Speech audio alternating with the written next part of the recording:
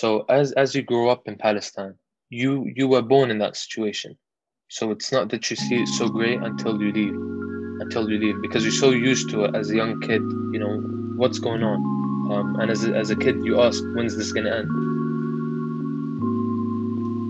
That they're in the wrong because they're trying to stop it. They're trying to stop this criticism. And so if you can't attack the message, we have a great, saying, if you can't attack the message, you attack the messenger.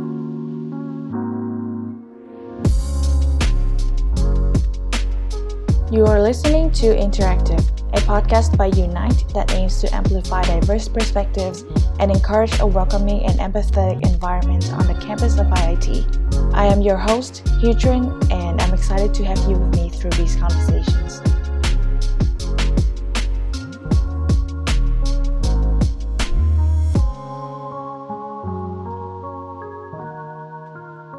Welcome back to another episode of Interactive.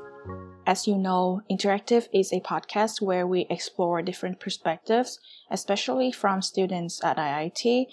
And in this episode, we are going to explore the perspective of Hammam. He is a student at IIT and also a member of Students for Justice in Palestine, also known as SJP. He's going to talk to us about his experience growing up in a refugee camp in Palestine, and also his lived experience as a Palestinian in the UK and in the US. I grew up in Vietnam and I go to college in the US, and that is the combination of very poor media coverage on this topic. So I don't know much about this issue, so during this episode you may see that I stutter a lot and I'm a little uncomfortable and overwhelmed with the amount of information coming my way. It wasn't because I went into it not knowing anything about this topic, but listening to a personal story hits much different from just reading about the history and the statistics on the media. And of course, this topic on the settlement forces in Palestine definitely cannot be covered in just one episode of this podcast. So if you would like to learn more about this, please make sure to check out the resources in the description of this episode, and also follow SJP on Instagram and join their events to learn more about this. With no further ado, everyone, meet Hammam, and Hammam meet everyone.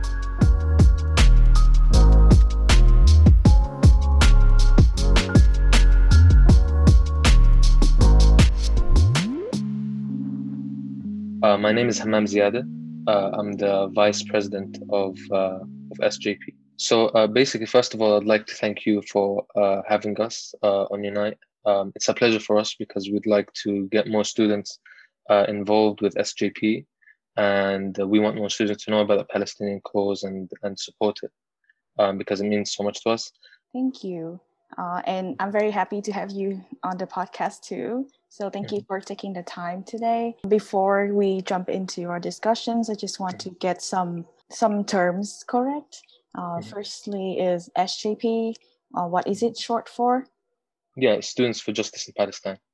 And I know that SJP's mission is vocalizing and supporting the support for Palestinians. How would you call the cause that you're fighting for? Like, what term would you use? So when we refer to the cause in Palestine, to what we're fighting, we refer to them as occupation or occupation forces. I think you're getting the phrase the Palestinian-Israeli conflict. That phrase we don't use, or we don't like to use, because it does portray that there are two sides of this this thing. The Palestinians are attacking the Israelis are attacking the Palestinians, and both should just settle it out. And but it's not like that. They're built on an ideology called Zionism, which is a settler colonialist idea where they came in, they took over Palestinian land, killed Palestinians, made them go live in different places in refugee camps in terrible conditions. And so for us, it's a matter of a thief that came into the country. And us fighting back does not mean that we're in the wrong. Resistance has existed in the past and exists with us too. Yeah, thank you for that clarification. And now we will be referring to it as the occupation. Would you mind sharing about SJP's mission and what are you guys doing regarding this? Yeah. Students for Justice in Palestine, it's an organization aimed at like spreading awareness of the Palestinian cause, and so increasing university students' support for the situation. We do a lot of things, as SGP to try and support the Palestinian cause. We have cultural events. I'm not sure if you've heard of event PALFest. It goes on every spring semester. It's, we bring traditional dances. It's called Debke, and we bring food, singers, and poets alongside each other. And so we create, a really great environment for people to get to know about Palestine, a lot more as a whole. And that's pretty much the essence of SJP, to increase youth support for Palestine and the Palestinian cause, and spread awareness. One of your activities is the cultural fair of Palestine. Yeah. Mm-hmm. When does that usually happen during the spring? It happens around April, but obviously the past year, with the Corona situation, we weren't able to take it forward. They've done it in the past. I think we've done it 3 times. It went well. We had a lot of people attending. I think the last time was about 300 people. But we do a lot more. We schedule, we make breakfasts and things like that. We talk about current events in Palestine at the same time, and yeah, it's we're passionate about this organization. It's a cause that is built within us as Palestinians, and other than Palestinians, every kind of human, Arabs and the Muslims, and the Christians, and everyone who cares about humanitarian causes. So SJP is a student organization in the US. How are you supporting this cause from far away? We do a lot of protests. So we create like events on and off campus to teach people about the issue. We speak to government officials, like senators, congressmen, congresswomen, to try and get support for the Palestinian cause. I don't know if you've heard of an organization, a lobby in America called AIPAC. They are they're an Israeli lobby in America, and they try and lobbying in America is very popular. Mm-hmm. The Gun Association, the NRA, they have a lobby too, and basically what they do is that they pay congressmen, congresswomen to for their to run for the position in government, in return of supporting their cause, and that's what they do. And so, to get back at that, so that we have our saying as well, we try to go ahead and inform senators that the side that they teach you is completely immoral and completely wrong, and that they try to drive people with money. So that's one main point. And other points is that whenever a great event happens, something like when Trump changed the embassy, the Israeli embassy, moved it to Jerusalem. That was kind of a big move for Israel, and it was an immoral move by Trump. It was kind of a strategic move to greater the ties between them and Israel, but they gave no crap about the Palestinians, to be honest. So the Jerusalem move, this movement of the embassy, Jerusalem is the main city in Palestine. We regard as our capital, and they regard as their capital. So to move the U.S. embassy for Israel into Jerusalem and not move the Palestinian one was kind of a move to say America recognizes Jerusalem as the capital of Israel, which it does right now. Recognizes it after what Trump did. It just shows that the U.S. as a mother super country, they didn't really they didn't take into account our side of the view, and it certainly wasn't fair. Yeah, and so we went ahead and protested that. We gave events, lectures, we spoke to different people about it, and there's only so much you can do as from a foreign ground, having no money and no real power, but we try to do our most. Yeah. So for with your activities in SJP, can you name some difficulties that you have faced? For us as IIT SJP, we do a lot of we're pretty active on it. We do a lot of GBMs. Most of it, in terms of wins and difficulties and all that, I would say they were very beneficial, very good, very successful. But if I may say, the difficulties as SJP as a whole, and other universities, even people in IIT, there are a lot of difficulties. You do get a lot of backlash. There's Israel and its supporters in America and out are starting to call the criticism of Israel as a a country or a government which you're allowed to criticize in this country. It's free speech. You're allowed to criticize any idea that you're not uh, you know you're not in line with. They're starting to call it anti-Semitic. They're starting to try and paint that picture that the Palestinians or the Arabs or whoever it is that's criticizing Israel is all of a sudden anti-Jewish, which is not true because we have a lot of Jewish supporters, such as the Jewish Voice for Peace, which are a leftist movement to try and create peace in the region, and they believe in the Palestinian cause too, but they're Jewish, and they have a lot of support around. As well as Orthodox communities, from the right spectrum of in politics to the left one, we have great support. The right one is an organization called, or a group called the Neturei Karta. They're very Orthodox Jewish community. So you can see that both spectrums have a support for Palestine. And actually, they call what Israel did immoral and unjust. And when I lived in England for a while, I lived in England for about 6 years. And every time we protested over in England, about half of the protesters would be the Neturei Karta, so Jewish protesters.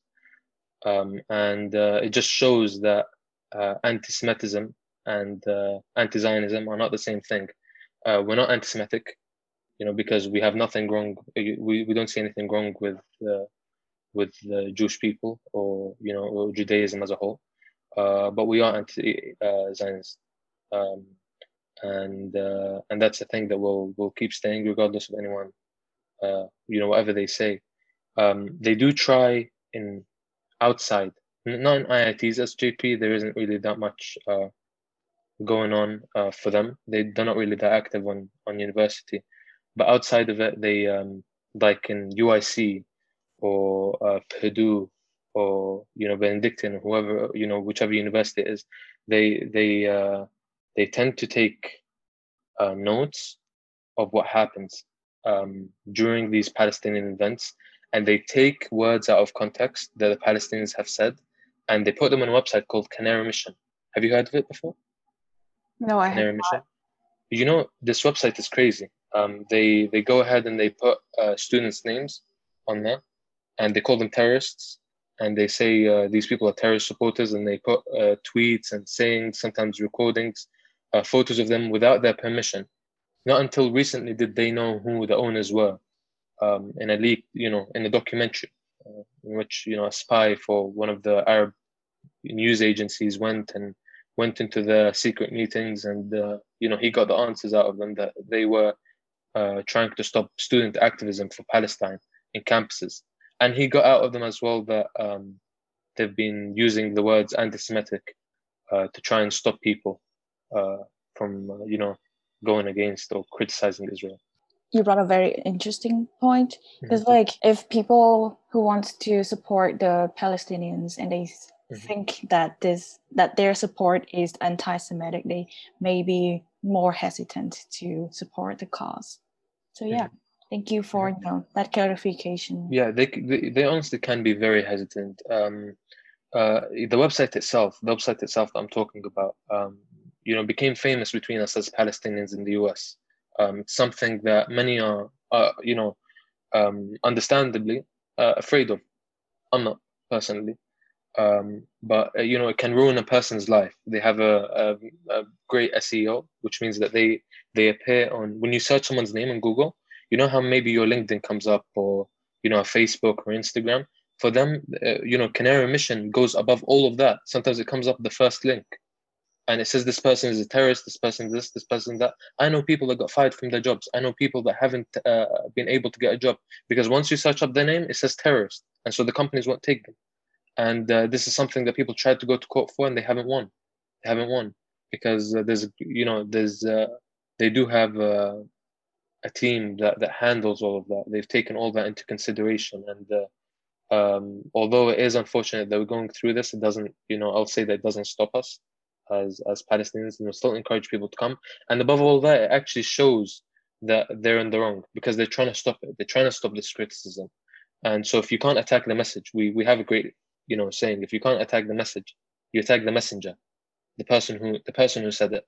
So they know that Israel has humanitarian issues against it.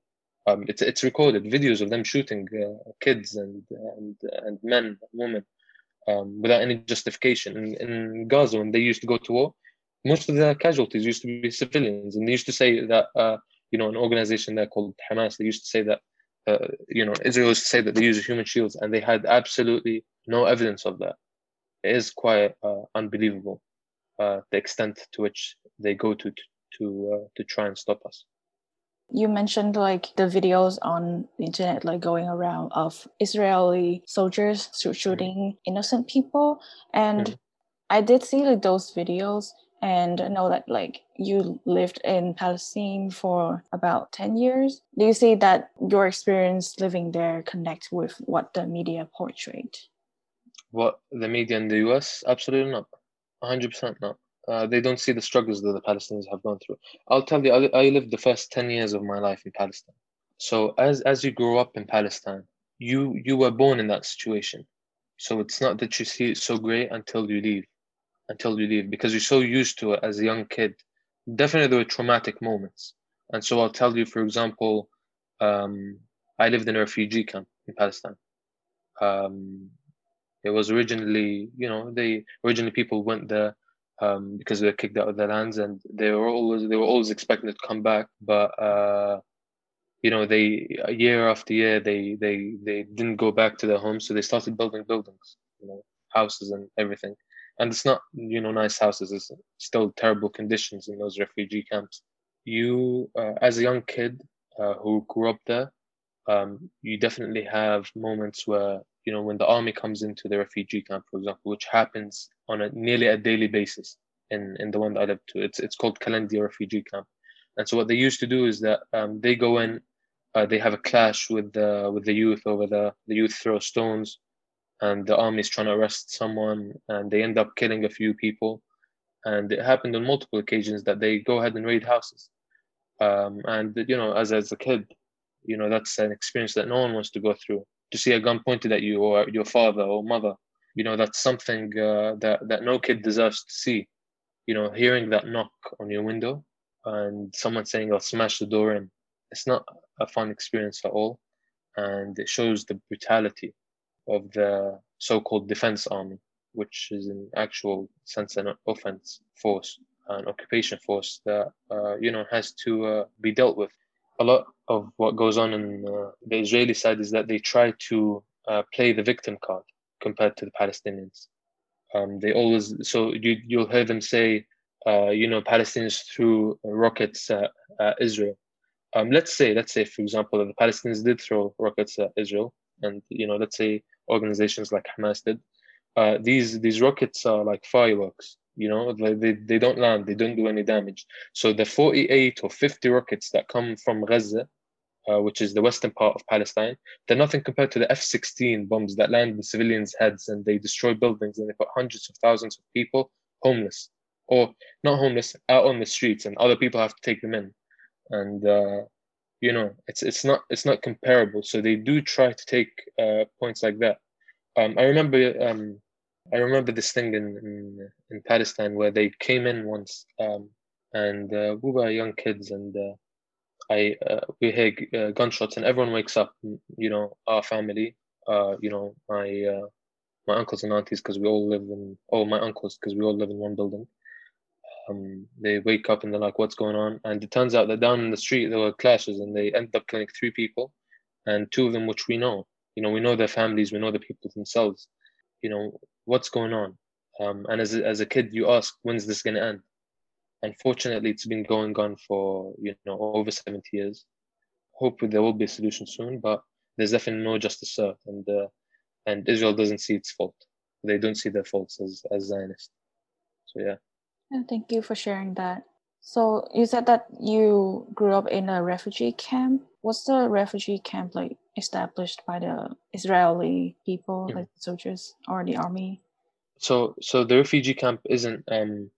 It was points at which whoever's fleeing the villages. So, for example, my family fled from a village called Saris. They used to have a farm and animals and wells, and for them that's pretty wealthy because at the time Palestine was agricultural. So when they came to the refugee camps, and it was tents. It's not set up by the Israeli army, but there were humanitarian organizations that came in to kind of aid. But these refugee camps that we're talking about are pretty lawless.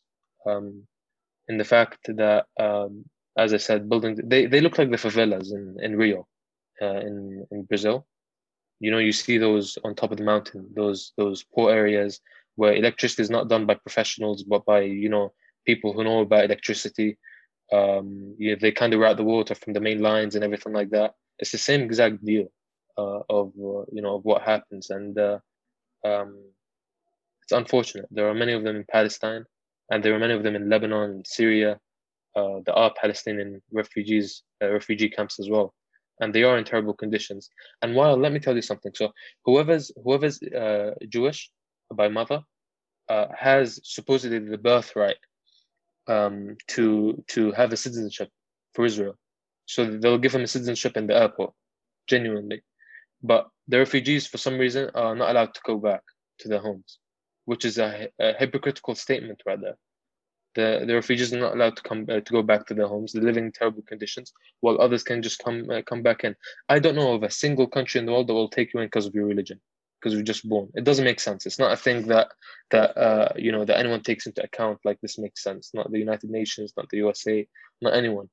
And there's an organization. I don't know if you know, in IIT and other campuses. It's called Hilal.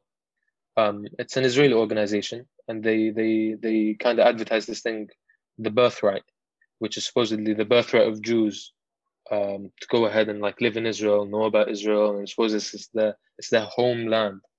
And these things are just subjective kind of statements, have absolutely no agreement upon between people, and it's like whoever goes against it all of a sudden becomes anti-Semitic. So if I go ahead, even what I'm saying right now, they'll label it as that. So I'm like, I'd be talking about my country and the fact that my people are not allowed to go back to their homes. And I meant all of a sudden, if I mention the idea of birthright as such, they call it as anti-Semitic because they know it's right, that it doesn't make sense, but they want to attack you as a messenger. They want to shut you up, and but that's it's not going to happen.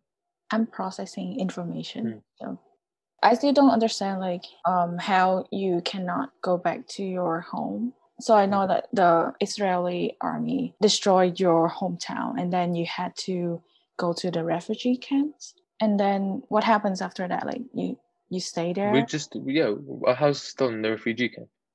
Oh. They built a house over there. They built houses. So they went from tents to houses, and as I said, they route everything from there. Definitely poor areas, and as much as the Palestinians tried to call for, the ability for the refugees to go back, it was never allowed. It was never allowed. My grandparents, before they passed away, they used to always wish that one day they'll go back to where they used to live, but it never took place, and it doesn't look like it'll take place anytime soon. But that's why we're fighting. We want the refugees to be able to go back. My grandmother was older than Israel. Israel is only 70 something years old since 1948, and my grandmother was older than it. So it's not an old cause of people lived there thousands of years and whatnot. No, it's a recent event in which our land was being taken. It was given. Basically, what happened in Palestine is that just to tell you a brief history on what happened. The idea of Zionism wasn't popular. It wasn't popular at all until the late 19th century. There is a guy called Theodor Herzl. He's the father of Zionism. He created a book about how he wanted to unite all Jewish people into one homeland. And to tell you that how much the idea of Zionism wasn't there, they were thinking of going to other countries. I think Uganda was one of them. Argentina, Uganda. I believe there was talks of Madagascar and all that.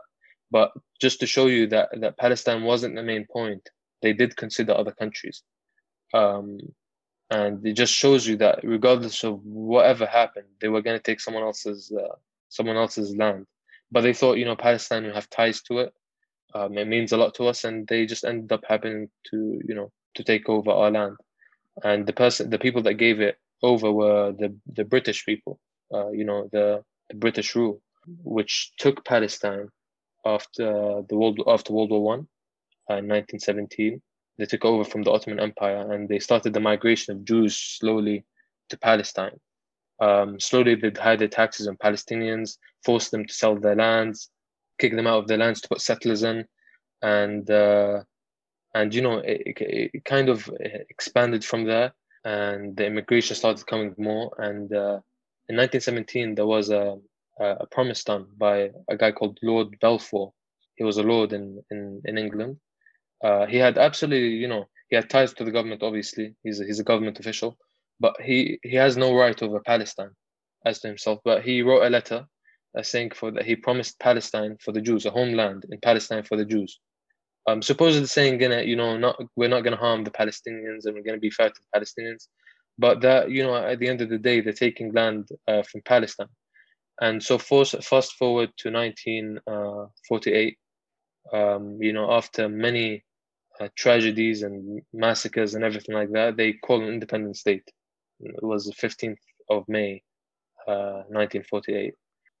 So they called independence, and that was our day of what we call Nakba, which is the catastrophe, which is, Palestinian land was taken. That's when for example, my great grandfather was killed because he stayed in his home and he said, I'll fight them as they're coming. And they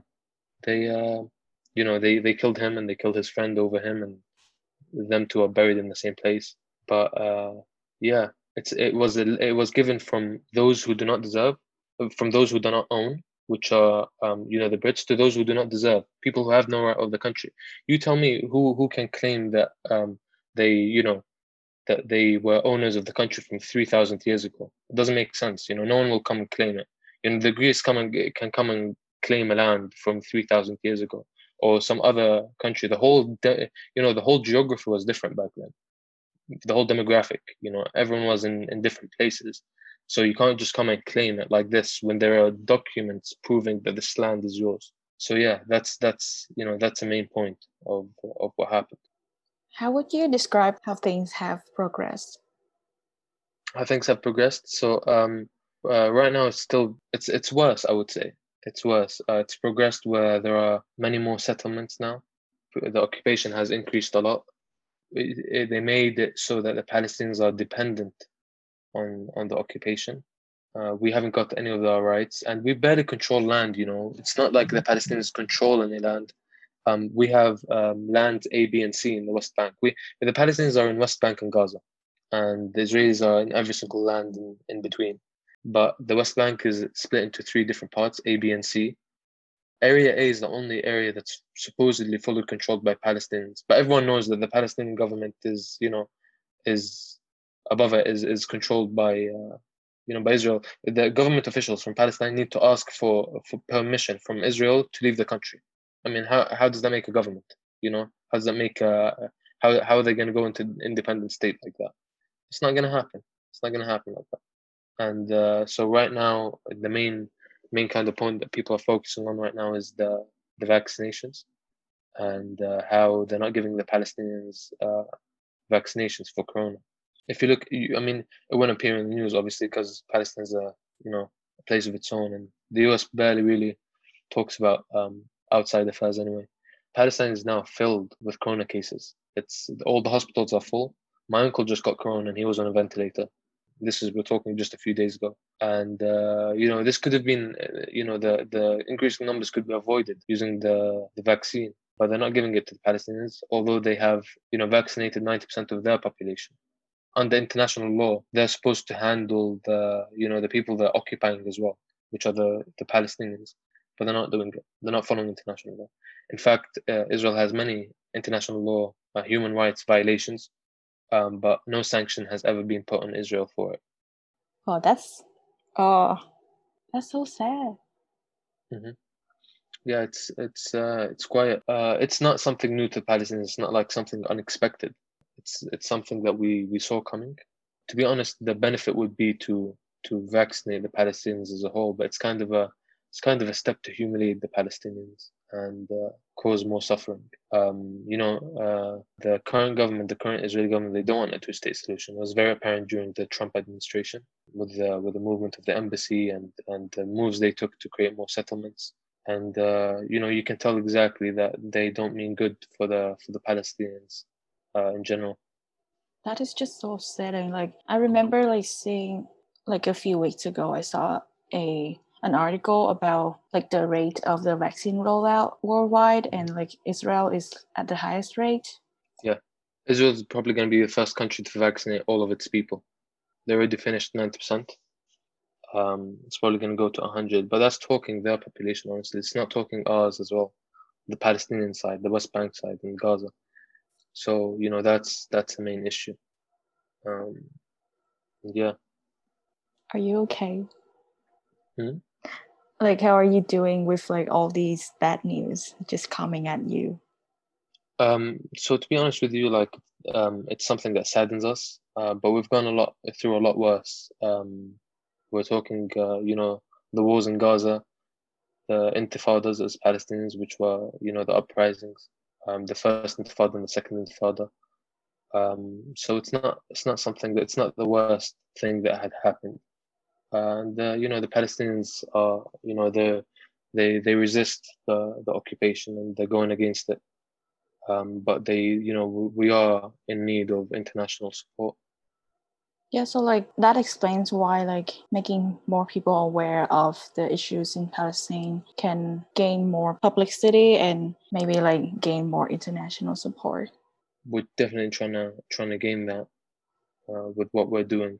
It's not the fastest one, and Israel is still, for sure, times ahead of us. Due to the funding that they give, and the events and that they carry out. So yeah, especially the Republican Party in America is very in line with Israel. They don't criticize it at all. And most of AIPAC's funding goes to Republican Party affiliates. So yeah. I think you gave us like a general idea of what is the occupation forces happening in Palestine, and what SJP is doing, and there are a lot more layers of information in between. And obviously, like, this is not a topic that is well covered in the media, especially US media. So if someone who is completely unfamiliar with the situation and they want to know more about it, what sources of information that they can turn to? So there is a few that I would say they can turn to. One main thing that I'd like people to watch is Al Jazeera, which is a news channel in Qatar. Although let's say they're biased and everything like that, they made a documentary about lobbyists in America. Our main thing is to show how Israel tries to shut down kind of every criticism of Israel, because kind of ruin the people who criticize it, ruin their lives. There is one documentary on a website called the Electronic Intifada. They also release news and everything like that.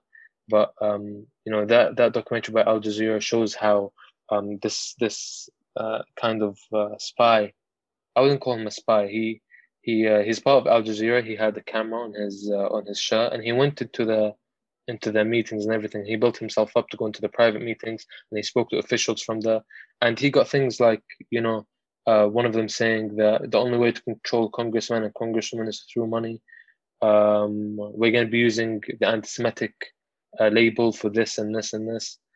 So he got things like that out of it, and it kind of shows the whole gist of what we're saying. You know, we're trying to cry out that it is, you know, listen to us. They're trying to change terms and trying to make anti-Zionism anti-Semitic and all that. That documentary is really good for anyone to watch, and I believe if we go ahead and obviously upload this interview, we can put a link to it down possibly in the in the description or something. Yes. Yeah, I do plan to do that. Also, if people follow SJP and the SJP news and events, that would be a great way of following the news when they come to our events and we explain what's going on, main headlines and all that. That's a great way of knowing about the news in Palestine. Do you have any Jewish friends or Jewish acquaintances? So in America, no. When I used to live in England, we had quite a few, and the people that we know were anti-Zionist. I don't tend to make Zionist Jewish friends. If the person happens to be a Zionist and believes in the fact that I should be kicked out of my land, and he believes in the fact that it's fine the way that Israel came in and killed Palestinian men, women, and children. That's not someone that I would hang out with at all. I definitely came across them in school as well, in high school, and off and on campuses, but would never make a friendship with them. I do have quite a few friends that are friends and many individuals that we know from the from the organizations that I told you about, Jewish Voice for Peace and the Torah Carter, that that are quite close to us, and against Zionism and for the Palestinian cause. So bringing back to IIT, like, how would you rate the students and the faculties, like, if they are aware of this issue, and how much are they, familiar? I think we're spreading awareness in IIT. I think we are. We do get quite an audience when there is an event. The breakfasts that we used to do, sometimes 40 people would come.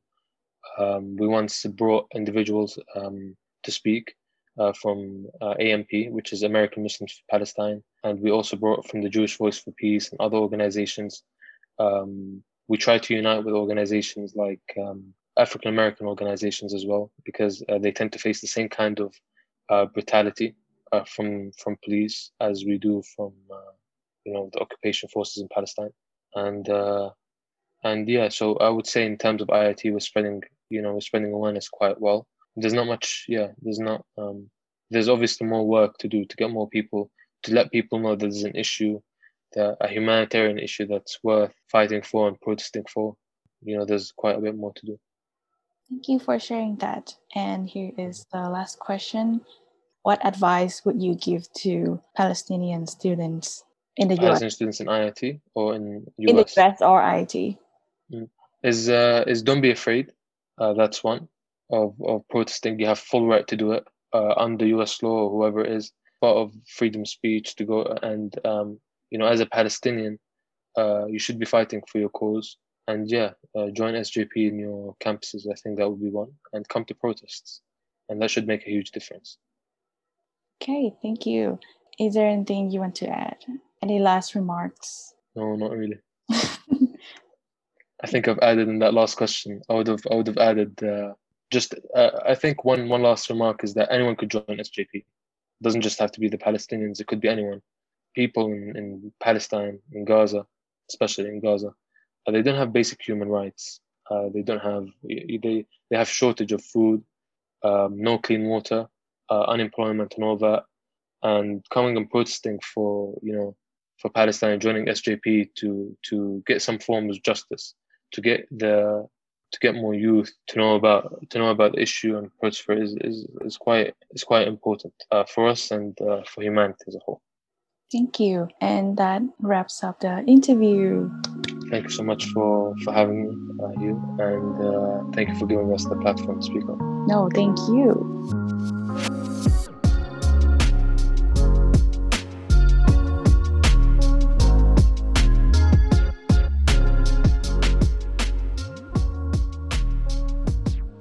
Thank you so much for listening to this episode of Interactive. We hope that you were able to learn more about the experience of Palestinians and also the settlement in Palestine. Of course, this broad topic cannot be covered in just one episode, so if you would like to learn more about it, please make sure to check out the resources listed in the description of this episode, and also follow SJP on Instagram or Facebook and go to their events so that you can learn more about this. And see you next time. Bye!